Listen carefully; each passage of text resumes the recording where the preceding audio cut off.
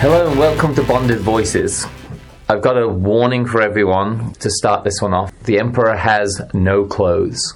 You've probably all heard the tale about the Emperor's new clothes, but this is post that. Warning, the Emperor has no clothes. I'm Ian. This is Lauren. And I'm Greg. And so, let's kick into it. People have thought of this in different ways. When this comes to mind to me, it reminds me of all of the people who are full of broken promises, all the scammers, even all the empty relationships. Well, and I think of that false sense of, if we go back to the original story of, you know what, I don't want to offend this person, so I'm not going to tell them the truth. That shirt is terrible, or, no, those shoes don't match your outfit, whatever it might be, which was the original storyline. And so the thought was, I just want to help this person out, and by me being nice, that helps out, which actually causes nothing but problems. Well, and it goes even deeper in that. You can go straight into COVID, how there was factions of people that didn't matter what was the real truth, they were pushing an agenda one way or another. And it gets very political really quick. Right, so there's a ton of examples, right? And I think we're probably living in an era where there's even more of it than we imagine. But let's pick on a few. Maybe let's start with the COVID example and look at a few of the things in there, because for me, I will always, the truth will set you free is a motto I love, and the truth's super, super important. And when someone lies to you, and all of a sudden the Emperor has no clothes, that hits home big. Well, you can look back at all the latest research on the COVID example, and how there was a concerted effort by a group of people in the media that said, this is the story we're going to go with. Yeah. And then everyone's like, oh, I don't want to, I want to fit in. Yep, that's 100%. That's why I believe that too. It was always trust the science. And when you actually look at the science, it actually goes a little bit, it skews away from what the story was. But that one just happens to be super political on that one. Well, and I agree with you. At the beginning, I mean, it was chaos and mayhem. We had no idea. And what we were trying to do, or what we were told to do, was follow the science, and that was the storyline. And so, obviously, perspective of history, a Monday morning quarterback gives you much more clarity of what the coach should have called in that particular play in the NFL game on Sunday afternoon. So clarity, the time provides that clarity to be able to look back. But one of the parts that I struggle with specific to this topic is there wasn't a concerted effort to continue following the science and to actually update the data set and update the information to make continuing decisions for the greater good of mankind. It seemed like we've drawn a line in the sand and we are not going to deviate. That's what I struggle with. And the Emperor has no clothes, but we can't say anything about it. Right. Otherwise, you're going to be an outcast. And let's just clarify this for everyone listening. The Emperor is used as a metaphor for anyone who puts themselves in a position that wants you to trust them or wants you to lead them. And we definitely had that during COVID, where, I have a great friend who deals in polyaspartics there. It's a chemical that they use for epoxies, countertops, flooring. And he told me, he said that this was even when it was just kicking off. He said the whole thing's a bunch of bullshit. He said because the polyaspartic particle is 20 times smaller than a particle that would be a part of a virus. He said 20 times smaller. And he said, we wear N95 masks, and we even know they don't work. You have to use a respirator. He said, so if we really are going to protect ourselves from this virus and it's that deadly, we'll all need respirators. And he said, and the fact that these scientists aren't wearing respirators, he goes, it just shows me it's a bunch of bullshit. So let's play devil's advocate on that. So what happens if if the understanding was, and I'm not advocating one side or the other on this, I'm just saying, if we knew there weren't enough respirators, but the masks could be cheaply produced quickly, was there, what does that say about the leadership of the country of saying, you know what, we think the masks are going to be fine, even though we know scientifically they're not?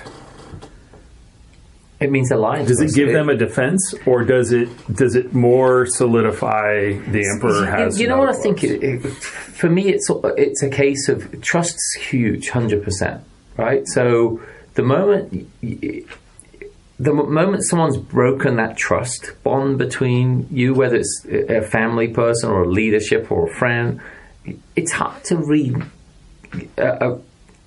renew that. Sure. And I think even more so when you're talking about politicians who have all of a sudden came in and changed your life.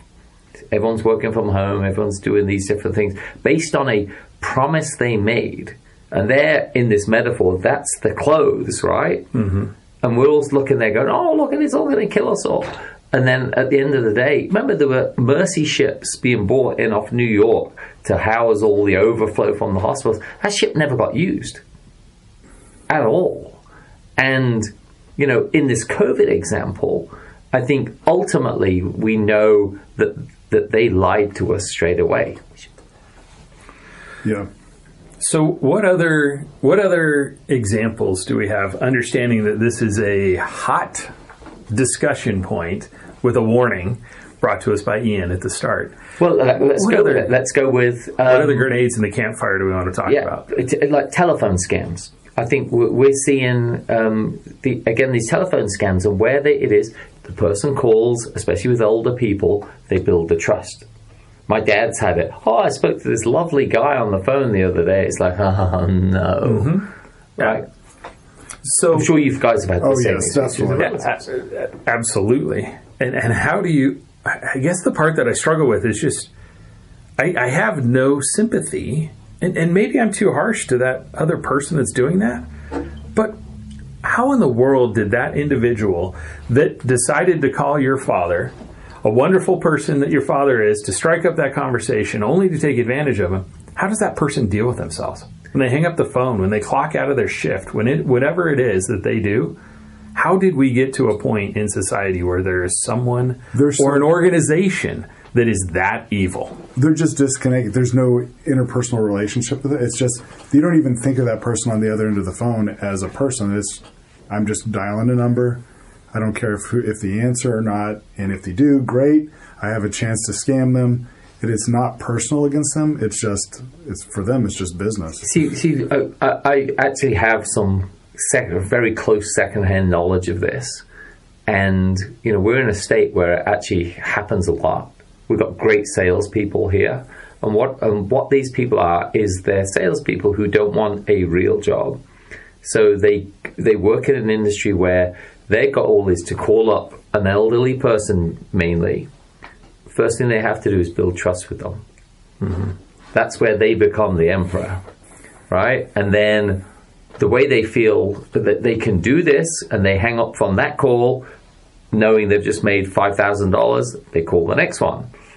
And, you know, a buddy of mine has actually told me stories about people so trusting that they put $50,000 in a FedEx envelope and sent it to people. Well, not trying to make light of this, but I was wondering, what are they doing with all of these Apple gift cards that they have to go to the store and buy? The stories that I hear of buying the I'm sorry? Yeah, I was just going to say all those cards, and they have to get used somewhere. Yeah, they need to go get the gift cards and then read off the information to that. But some of them will do it even to the point of where they'll open up a merchant account. They'll actually find someone, usually someone that's working for the company who has good credit, unsuspecting. They open up a merchant account in their name, and they'll take credit cards. They'll be like, yeah, look, this is all legit. We'll do it on your American Express card.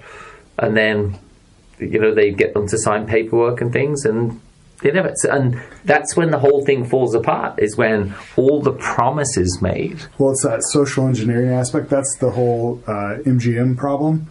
Started with a phone call, and 10 minutes later, they've logged into their servers. Next day, MGM's down, losing millions a day off a phone call. Yeah. So, is the next generation, or our kids' generation, are they insulated or isolated from this, given that they are much more likely to text than they are to pick up the phone and actually talk with people? Well, I think I think technology just gives us the ability to do great things, but it also gives bad people the ability to do great things. But I think all of us probably deal with more of these situations than we know.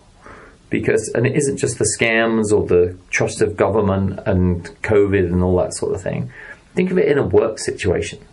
How many times have you had someone who's in that trusted position end up letting you down? Or like even to the point of, just flat out company where a company just lies to you. Well, how many times have you been in a presentation by the C-suite and they're like, this is the direction of the company's going, and everyone's like, oh yeah, that sounds great. We love you guys like family. Yeah. And then as soon as they walk out, this is going to fail. Right. But no one wants to say, oh yeah, this executive that's been talking to us for the last half hour, they are completely wrong. Everyone just goes, yeah, that sounds great. Everyone's towing the party line. Yeah. So, Ian, when you were talking about the building that connection, that these scammers that call build that connection, it makes my mind go back to the whole idea of why this group was started and why we started doing these podcasts, which was fellowship amongst a bunch of guys that are in a similar part of their lives. So this has provided a connection for us to feel a better part of the community, more connected to each other. And that's all those scammers are trying to do, is build that same connection. Yeah. So how do we, I don't have the solution on this, I'm just lofting the question out on how do we help those people that are looking for that connection and willing to spend more time on the phone so that scammer can slowly build up. Call your parents. I mean, what's the solution? You have to. So they build it on trust. The emperor always builds it either on authority or trust, right? So it happens on one of those two ways. Everyone in their life should have a network of people that they can trust. And the way these scammers work is they know as people get older, usually their connections get fewer. The people they talk to get fewer. My dad's even lost his voice several times in the last year because he doesn't talk to anybody.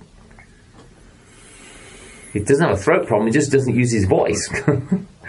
So you have that situation where if you have other people you can call. Now, luckily, my dad can call me and say, hey, and they called me and told me this Jamaican guy was... I'm like, do not answer the phone again.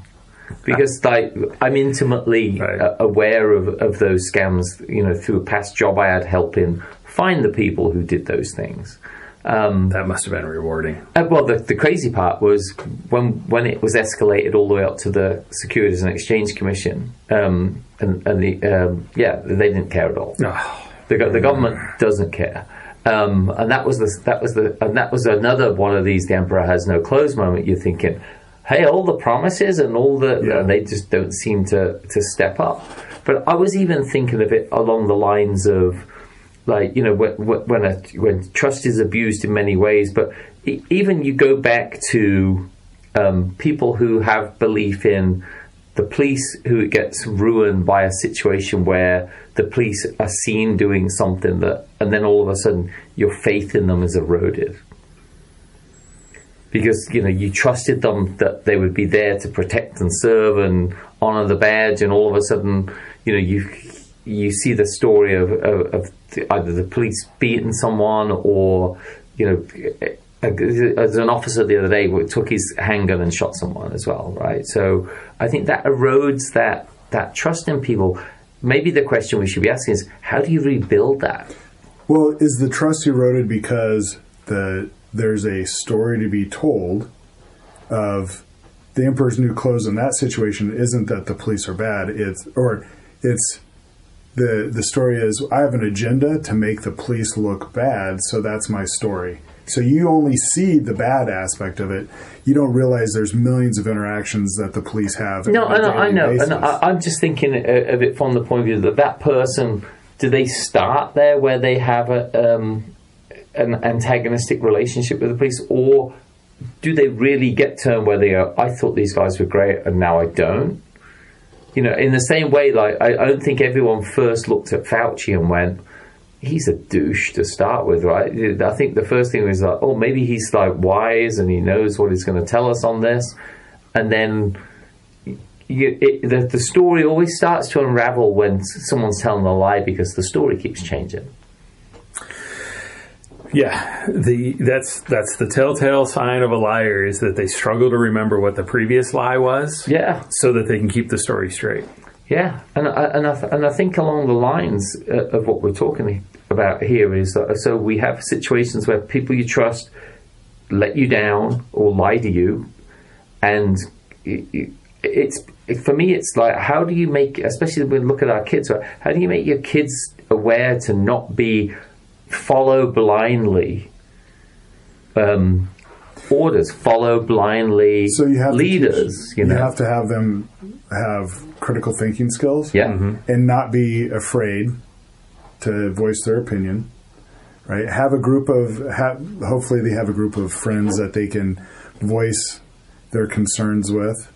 And if someone's voicing a concern with you or telling you a story that you know is false, you have to step up and hopefully you have a friendship that's solid enough where you can say, why don't you take a look at that again? I don't really think that you're getting the full story. And one, they're going to say, oh, thanks, I'll review it. Or two, they'll get mad at you. And if they get mad at you, are they truly a good friend? Yeah, and I think, let's do one more topic and then we'll talk on some solutions. You think about what RFK came out and said about what he was told that JFK went through with the Vietnam War. I think that's a perfect example of, and sadly again it's government, right? But the military-industrial complex in this way, where they kept trying to fool Kennedy into going into war, and on hindsight, I think a lot of military people must look back and go, "Wow, the Emperor has no clothes." The whole thing I thought I was fighting for, the flag, valor, and all this stuff in Vietnam, all was a bunch of bullshit. Or most of it was. Well, so on that one, I would kind of take a step back, because I don't think when most people are in the military and they're in that type of situation, they're not doing it so much for the country. They're doing it for the guy next to them, their brothers and sisters in the... So I get the whole idea of it.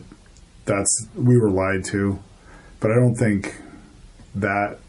Maybe, I don't know. I kind of go back and I waffle on that one. See, I originally thought the Vietnam War was a fight back against communism, and I thought it was a valiant fight. But then, as I said, the more stuff that's come out over the years, it's made me sort of second guess that whole situation. And then when you compound that with in and around that whole time Tucker Carlson was interviewing RFK, it came out as well that a high guy in the CIA told him that everything that he thinks is real is all fake. And if that's as much as my brain goes to it to be thinking, Greg, that's... Yeah. Well, it definitely makes you look at things more cynical, more skeptical. I hope not, though, right? Because you don't want to go through life like that. Well, back to the point of, with our kids, how do we raise our kids to, if we go back to that police situation where when they're very young, we taught our kids to seek out the police if you're in a situation where you think you're in danger. Yep. They will protect you from stranger danger. And subsequent to that, you think about as you go through life, and let's say, hopefully it doesn't happen, but one of your kids might get into an automobile accident. And then it becomes, the police become the investigators. And they're trying to make the decision, or perhaps they're not going to make a decision on who gets a ticket issued, but there might be a situation where rather than being the safety provider, they're making a determination on who's going to get a citation. Right. And so that's a shift in the mindset of those kids. Right, because then become the enemy all of a sudden, right? Rather than being the advocate. But are they the enemy? So it's No, just, they're it's just not. a matter They're just, of... yeah, right. Absolutely. Exactly. But it's how you're raised, though, too, because there's a lot of people that will raise their kids to not trust the police. It's always the Sure. police's fault, you know. Sure. Why I'm getting picked on? I got pulled over because of this and whatever, you know. All the times I got pulled over as a kid, it was, you know, were valid reasons. You know, my friends can attest to when we got pulled over, we were probably in an area at a time of day that we shouldn't have been.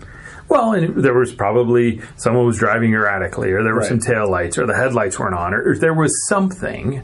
And I do agree with you on I feel bad for people that are raised with such a significant distrust for law enforcement that they are going to have trouble their whole lives. I remember we were traveling somewhere, I think we were in Florida or something, and there was a I don't know, I would say 7 or 8 year old kid that had a t-shirt on that was F the police. And I'm thinking, holy cow. Yeah, where'd you go from there, right? Right. And so, you know, just good gosh, what a ton of weight to put in the backpack of that kid. They're gonna have issues their whole lives. But issues with the law, for sure. For sure. Absolutely. So, okay, takeaways. So, what advice would we have? Obviously, looking at the subject matter, it all seems to stem from authoritarian situations, government, police, big, whatever it is, big companies. I think it'd be less with a smaller company, unless they were just living the lie. Sure. So to speak. So I think the first thing you would need to do is have someone teach your kids to be critical thinkers, right? Right. You cannot just blindly follow anything. Right. Even if you believe in the subject and it is in your echo chamber. Who is David Koresh, right? Yeah. Again, there's another one of those, you know, people believe in something about somebody that just is. And if it really is too fanciful to believe, maybe ask someone else and get their opinion. So I think that's a great takeaway, that whole idea of, same with the phone scams, right? Don't just take it on face value. Start to build that network within that you have, whether it's family, friends, talk to somebody and get some feedback on that, and don't just trust blindly. Yeah. So where my mind goes with this is to an earlier podcast of why is everything so political?